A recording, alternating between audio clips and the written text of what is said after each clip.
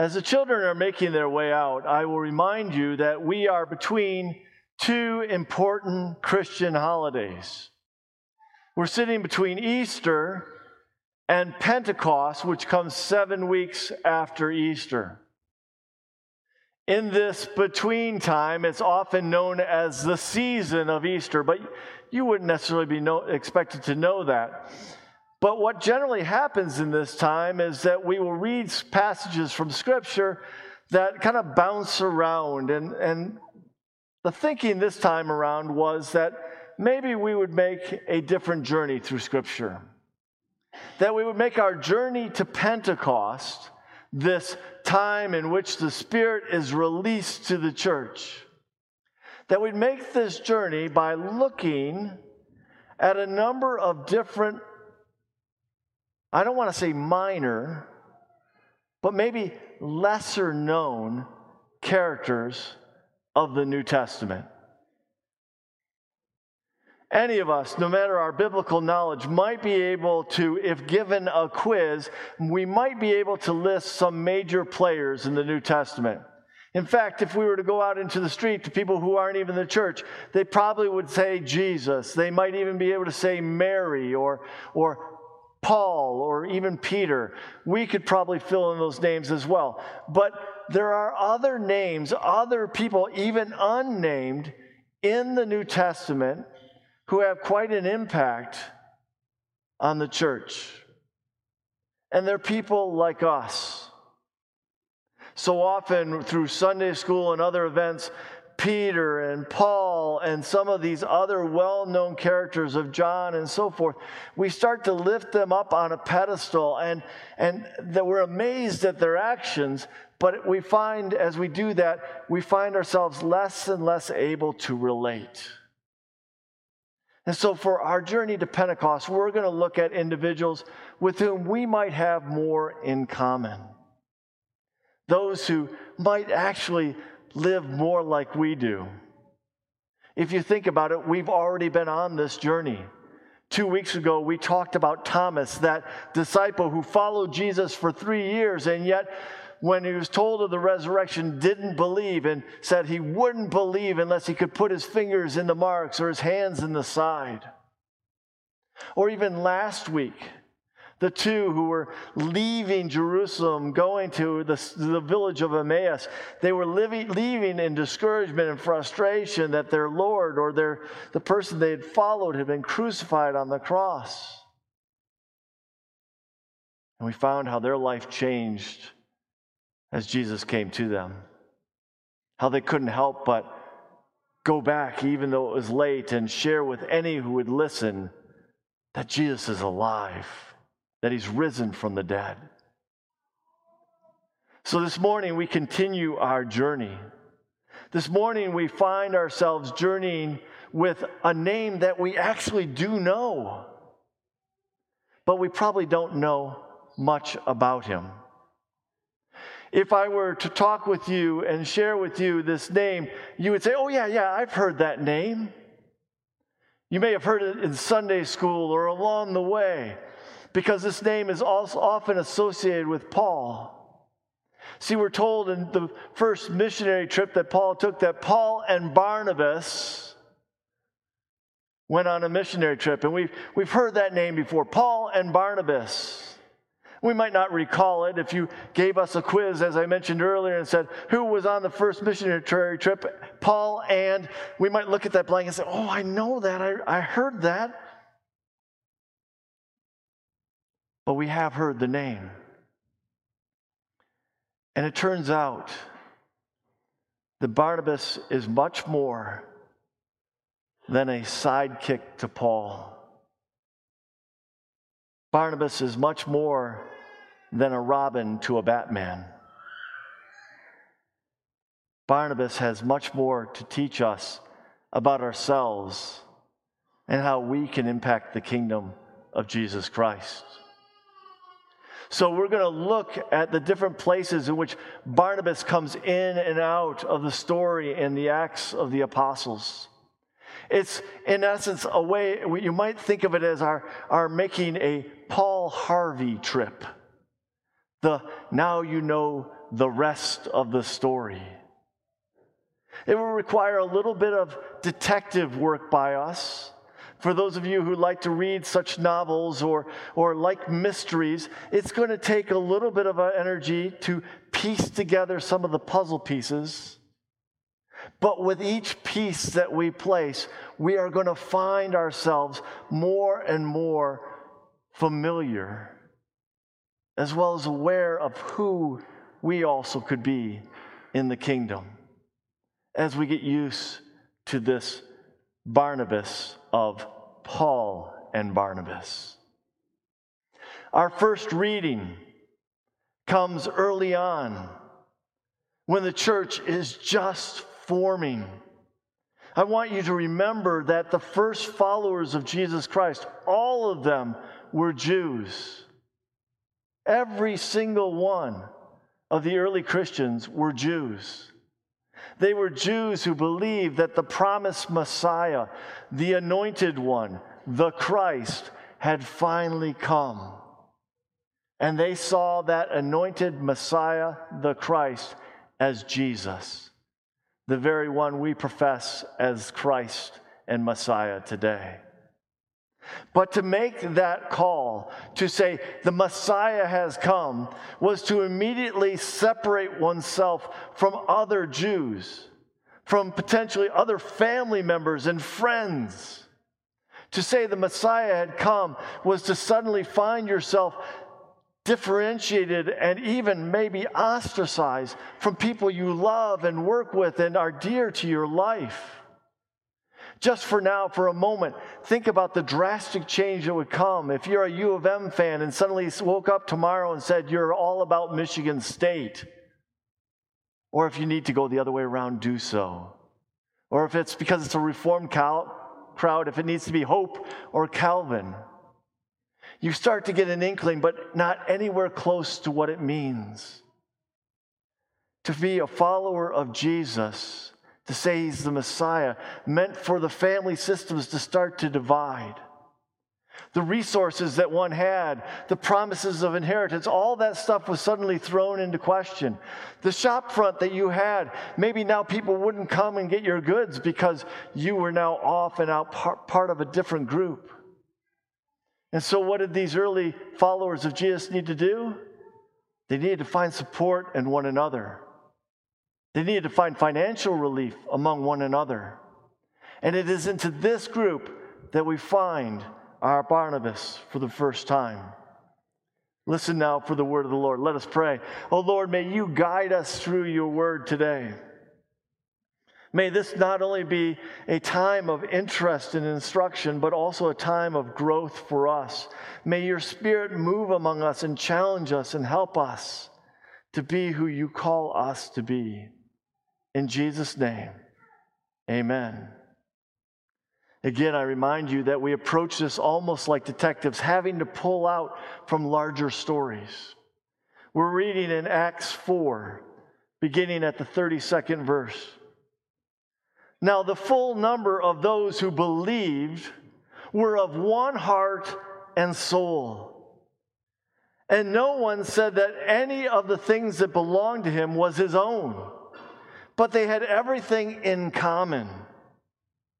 And with great power, the apostles were giving their testimony to the resurrection of the Lord Jesus.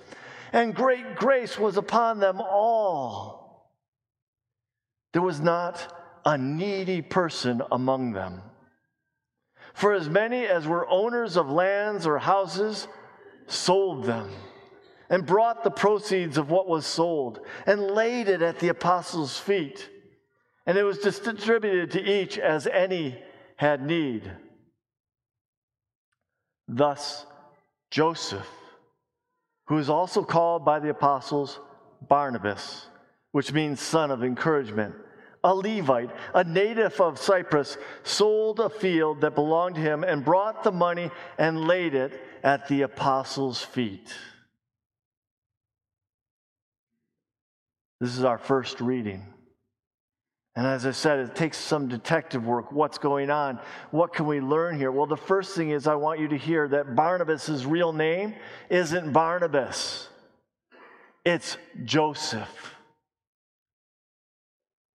So really, it's Paul and Joseph go on these missionary trips. It's Joseph.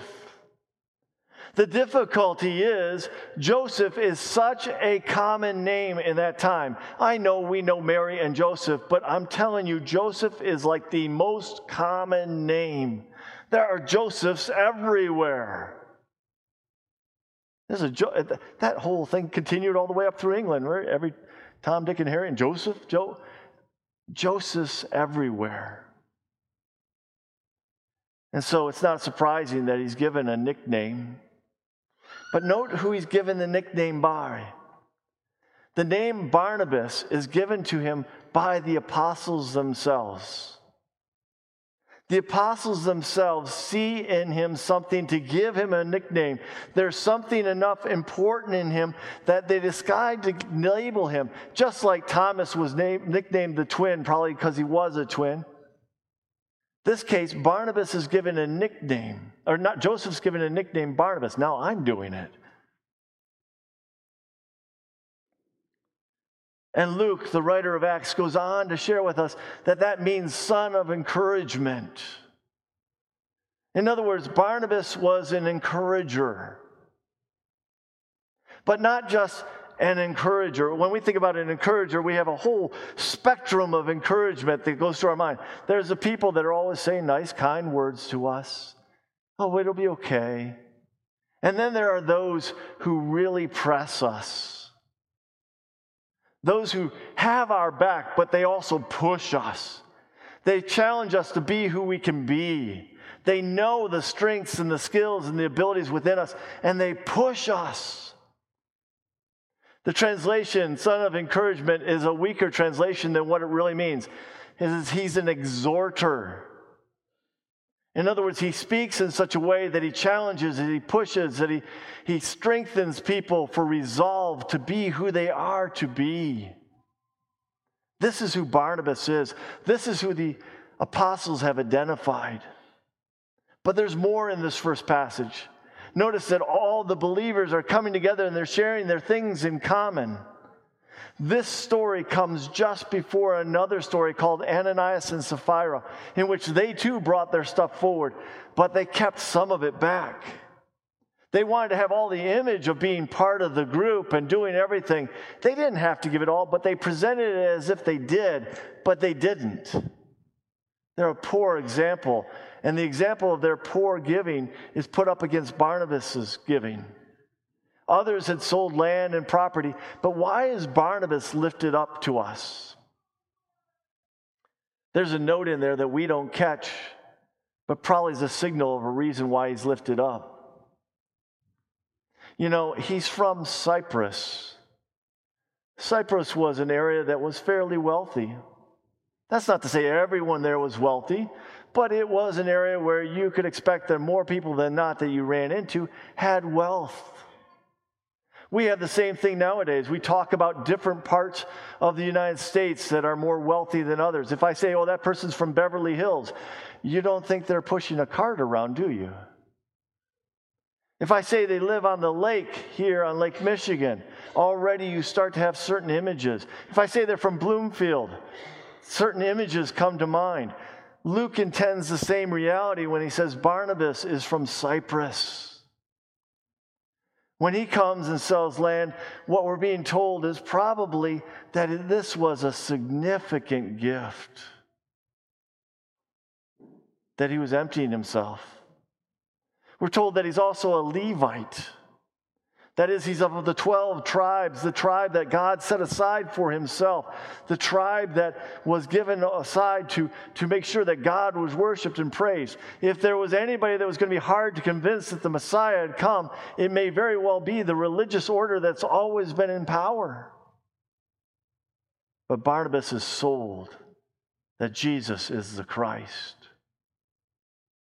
This is the beginning of the undergirding. This is our first exposure to Barnabas. It doesn't tell us a lot. It tells us he may have had some wealth, but it tells us more than anything that he truly impressed the apostles. Not because he gave a large amount, but because there's something in his spirit. That though he's common like all of us, with a name like Joseph, he's common like everyone else, that he is certainly willing to push and to challenge and to strengthen others. Which leads us to our second reading. Barnabas is willing to get involved in the tough places. There are those of us who are humble and don't speak up, but we go to the fire. We go to the trauma. When others know to stand back, these are the ones who rush in, and they don't need any praise. They simply go in because they know what's needed. Our next story in which we encounter Barnabas is the story of the conversion of Saul, who becomes Paul. You may remember, as I said earlier, that there was a division that was growing among the Jews, those who believed the Messiah had come and those who did not. Saul stood with the party that believed the Messiah did not come. He did not believe in the Messiah. And he was a young Pharisee of Pharisees, and he had a strong zeal for making sure that any foreign sect was gotten rid of. Saul was there when Stephen was persecuted and stoned to death. Saul looked on with approval. And after that event, the stoning of Stephen, the early followers of Christ, they split. They went as far away as they could. Only a few stayed in Jerusalem. People gathered up whatever belongings they had and they ran for the hills. Some of them traveling hundreds of miles away from Jerusalem. Those who did not believe the Messiah had come had the upper hand. And they didn't stop there. They went forward, searching out, door to door, trying to find anybody who believed that Jesus was the Christ, to stomp out this newfound faith. Paul gets a letter from the high priest, and he travels to Damascus, a city quite a ways, to see if he can find some of the ones who fled there in Damascus. And he's got a letter giving him authority to take them and bring them back, and not good things are going to happen. But we know, because we often read it in worship on Sunday, once a year at least, that on the road, on the way, Saul encounters our Lord Jesus Christ. When our Lord speaks to him out of the heavens and says, "Saul, Saul, why are you persecuting me?" And in that moment, Saul goes blind, cannot see.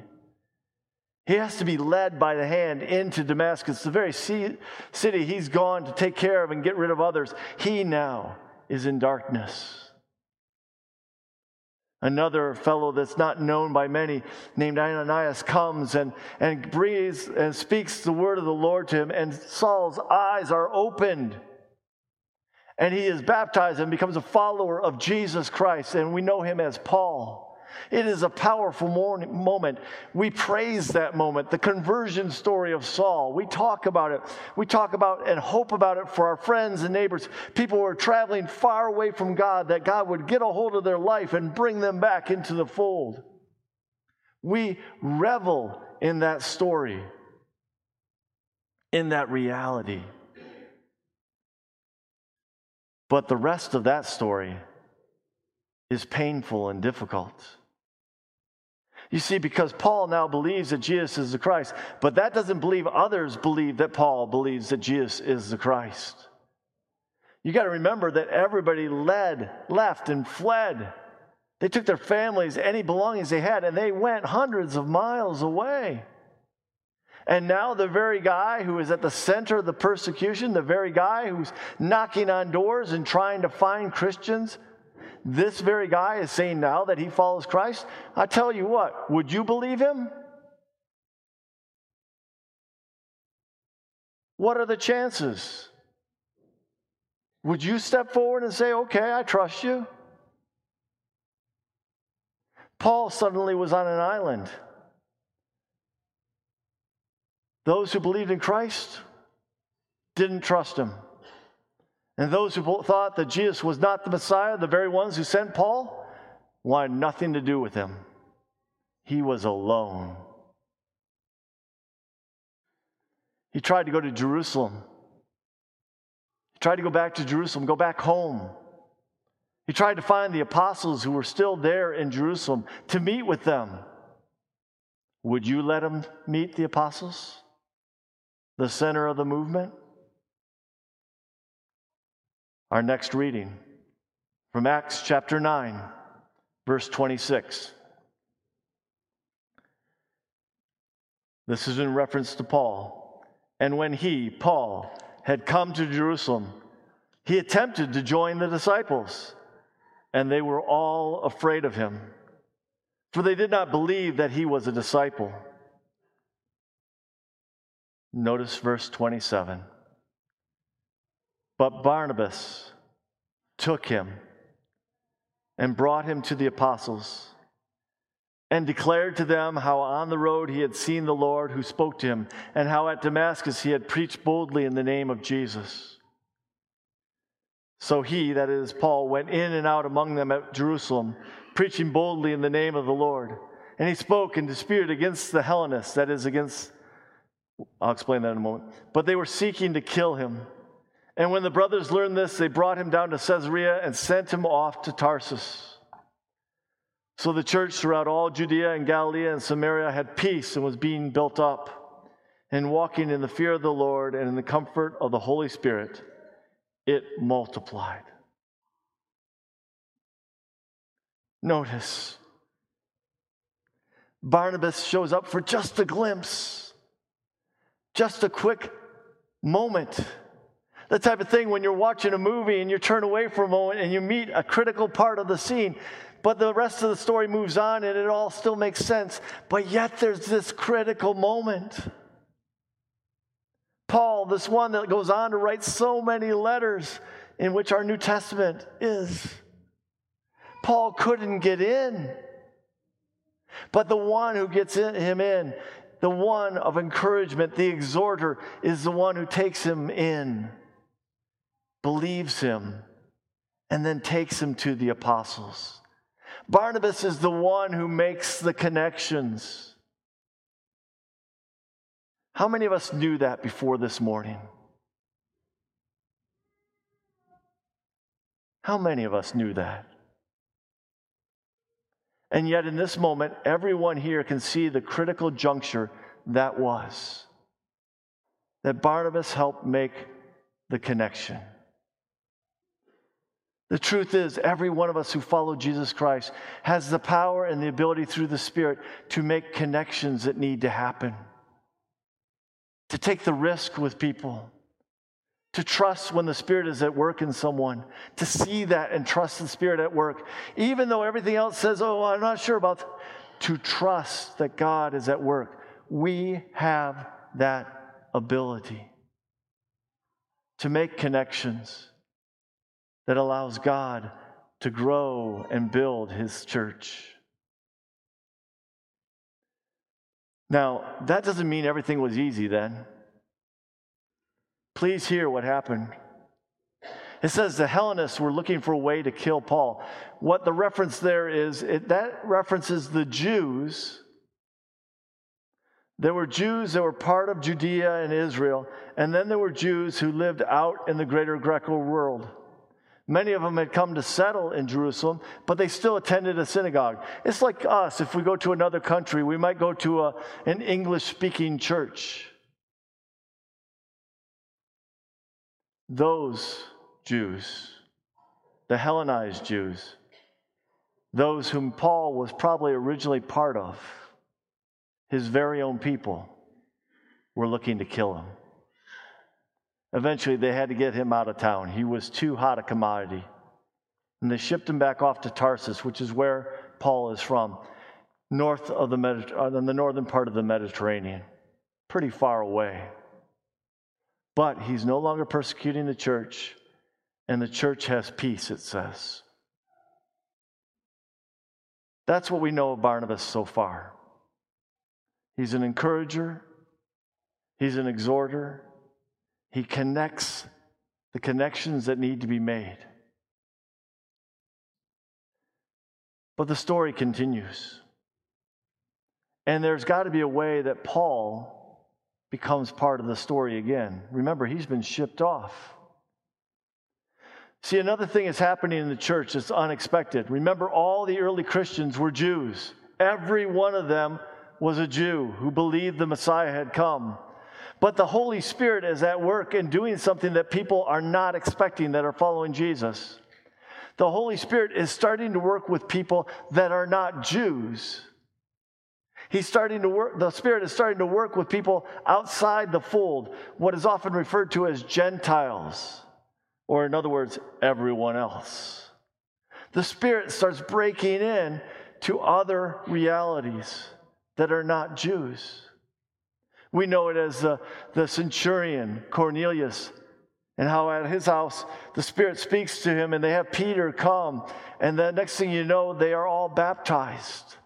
Peter himself was unsure whether he should baptize them, but he had this vision to do so. And then he had to go report back in Jerusalem and explain himself. Peter did. But that's not the only breaking in of the outsiders. You see, among those who fled and left, some went all the way up to Antioch, a place 300 miles away from Jerusalem. And in their going up there, many of them settled there, and they too begin to share with people who are not Jews that Jesus is the Christ. And people start to believe that. Word gets back to Jerusalem, and Jerusalem has to check it out. Listen for our third reading. It begins at Acts 11. Verse 19. Now those who were scattered because of the persecution that arose over Stephen traveled as far as Phoenicia and Cyprus and Antioch, speaking the word to no one except Jews. But there were some of them, men of Cyprus, remember where Barnabas is from? Men of Cyprus and Cyrene, who on coming to Antioch spoke to the Hellenists, also preaching the Lord Jesus. And the hand of the Lord was with them, and a great number who believed turned to the Lord. The report of this came to the ears of the church in Jerusalem, and they sent Barnabas to Antioch. When he came and saw the grace of God, he was glad. And he exhorted them all to remain faithful to the Lord with steadfast purpose. For he was a good man, full of the Holy Spirit and of faith. And a great many people were added to the Lord. So Barnabas went to Tarsus to look for Saul. And when he found him, he brought him to Antioch. For a whole year they met with the church and taught a great many people. And in Antioch the disciples were first called Christians. I'm going to stop there. We can go to this point alone. Notice what happens. There's a whole host of new believers who don't have a Jewish background, but they've come to believe in the Christ. The church in Jerusalem, which is the center, has to check it out, so they send an emissary. They send Barnabas. Probably because they recognize that people up there were from Cyprus. Maybe Barnabas will know some of them, etc. But they send Barnabas. This encourager, this exhorter is sent up to Antioch. I wonder what must have been on his mind in the journey. What am I supposed to do about it? But when he got there, he could tell the Spirit was alive in these people, that they believed in the Lord Jesus Christ. And Barnabas praised God. He could see that the grace of God had been poured out beyond just the Jewish faith. It had been poured out on others, and he simply praised God. But he also saw there was a problem immediately. Here are a whole bunch of people that now believe Jesus is Lord, but they have no underpinning. They know nothing about what they truly believe. They have no background, no learning, no development. They're like a seed that can fall on a rock and grow up for a moment, but the next moment be gone. Barnabas sees the vulnerability of this early church. And so he does two things. The first thing he does out of his own strength, remember, he's an encourager, exhorter. He does everything he can to encourage them. Hold on firm to what you believe right now. Don't let go of that. How many times have we done that with someone? Hold on, don't let go. I know it's hard, just hold on right now. Hold on.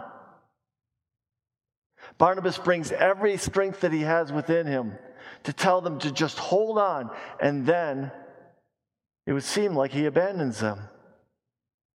But he's doing the second thing he knows to do. Jerusalem is 300 miles back. He could go back there and get help. Tarsus is 100 miles away. And he knows that's where they sent Saul. Saul, who was a Pharisee of Pharisees, who knows the Jewish faith inside and out, who's got it memorized all the way through, who was passionate about the Lord Jesus Christ now, and yet has been sent into exile. He goes and gets Saul to bring Saul back to teach these new believers. They need a person like Saul. And I put to you, Saul needed people to teach. You may not have caught it, but that arrangement goes on for a whole year. It's a whole year of learning and growing in the faith of what it means to follow Jesus Christ. The undergirdings are put there, and we're told that this is the place where we get our name the very first time. Christians. This is the work of Barnabas and Paul, and in chapter 13 we see a few other names as well. Kind of an academy begins of learning and growing. And it's out of Antioch, this place where people are first called Christians, where the church of Jesus Christ first sends missionaries out. This is where Paul and Barnabas are first launched out of.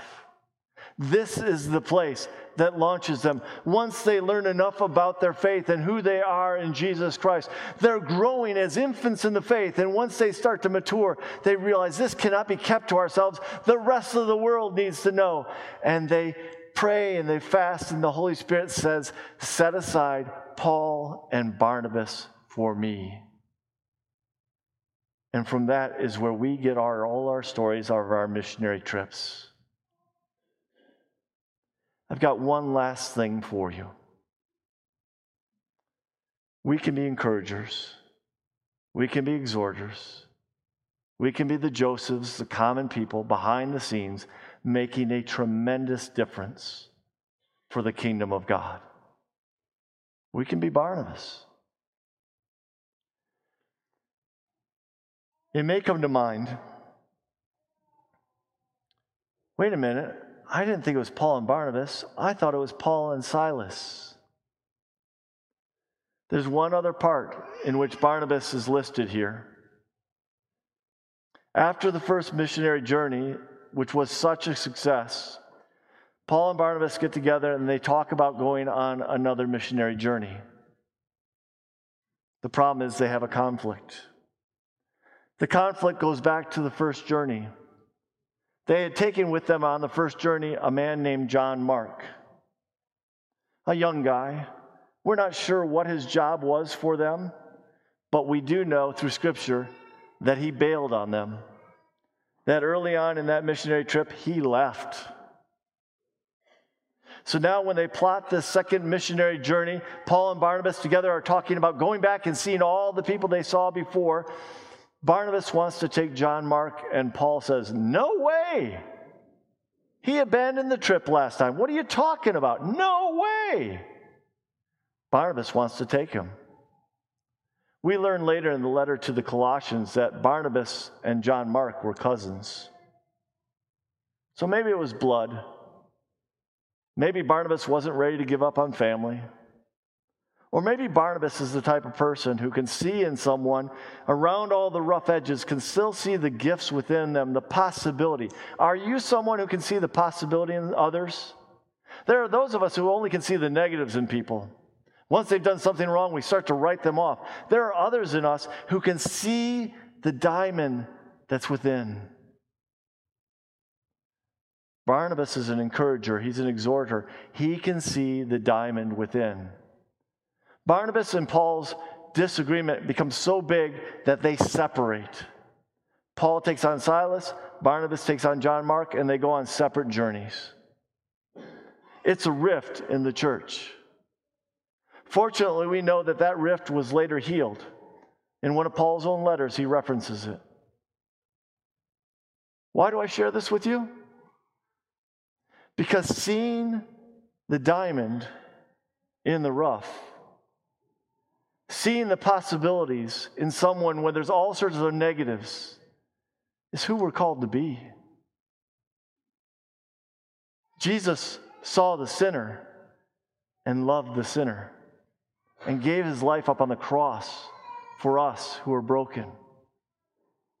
Barnabas did the same. That rift was healed. John Mark was now part of the fold again. And tradition holds that John Mark is the author of the Gospel of Mark. Barnabas believed in him. Matthew and Luke write their Gospels borrowing from Mark. None of us should ever sit here and think we are nobody or have no gifts or no possibility of giving to the kingdom. That we're not big enough, great enough, faithful enough. Every one of us have been given gifts by the Spirit, and we are called to use them. Barnabas had the gift of encouragement, exhorting, pushing, even when things didn't look right or when the risk may seem too high. He continued to push. Maybe that's your gift. And if it is, the kingdom of God needs it. Let's pray. Almighty God, may you exhort us to be who you're calling us to be. It's so easy, oh Lord, for us to see all our own negatives, to lift up all the reasons why we can't. But you, oh Lord, know who you've called each one of us to be. Help us. Help us not only to be encouraged in you, but also to encourage one another, to challenge one another, to strengthen one another, and to see what you can do, for you can change anyone. Pray all this, Jesus, in your blessed name. Amen. Paul once wrote, "Share one another's burdens, and so fulfill the law of Christ." And now may the grace of the Lord Jesus Christ, the love of God, and the fellowship of the Holy Spirit be yours this day and forevermore. Amen.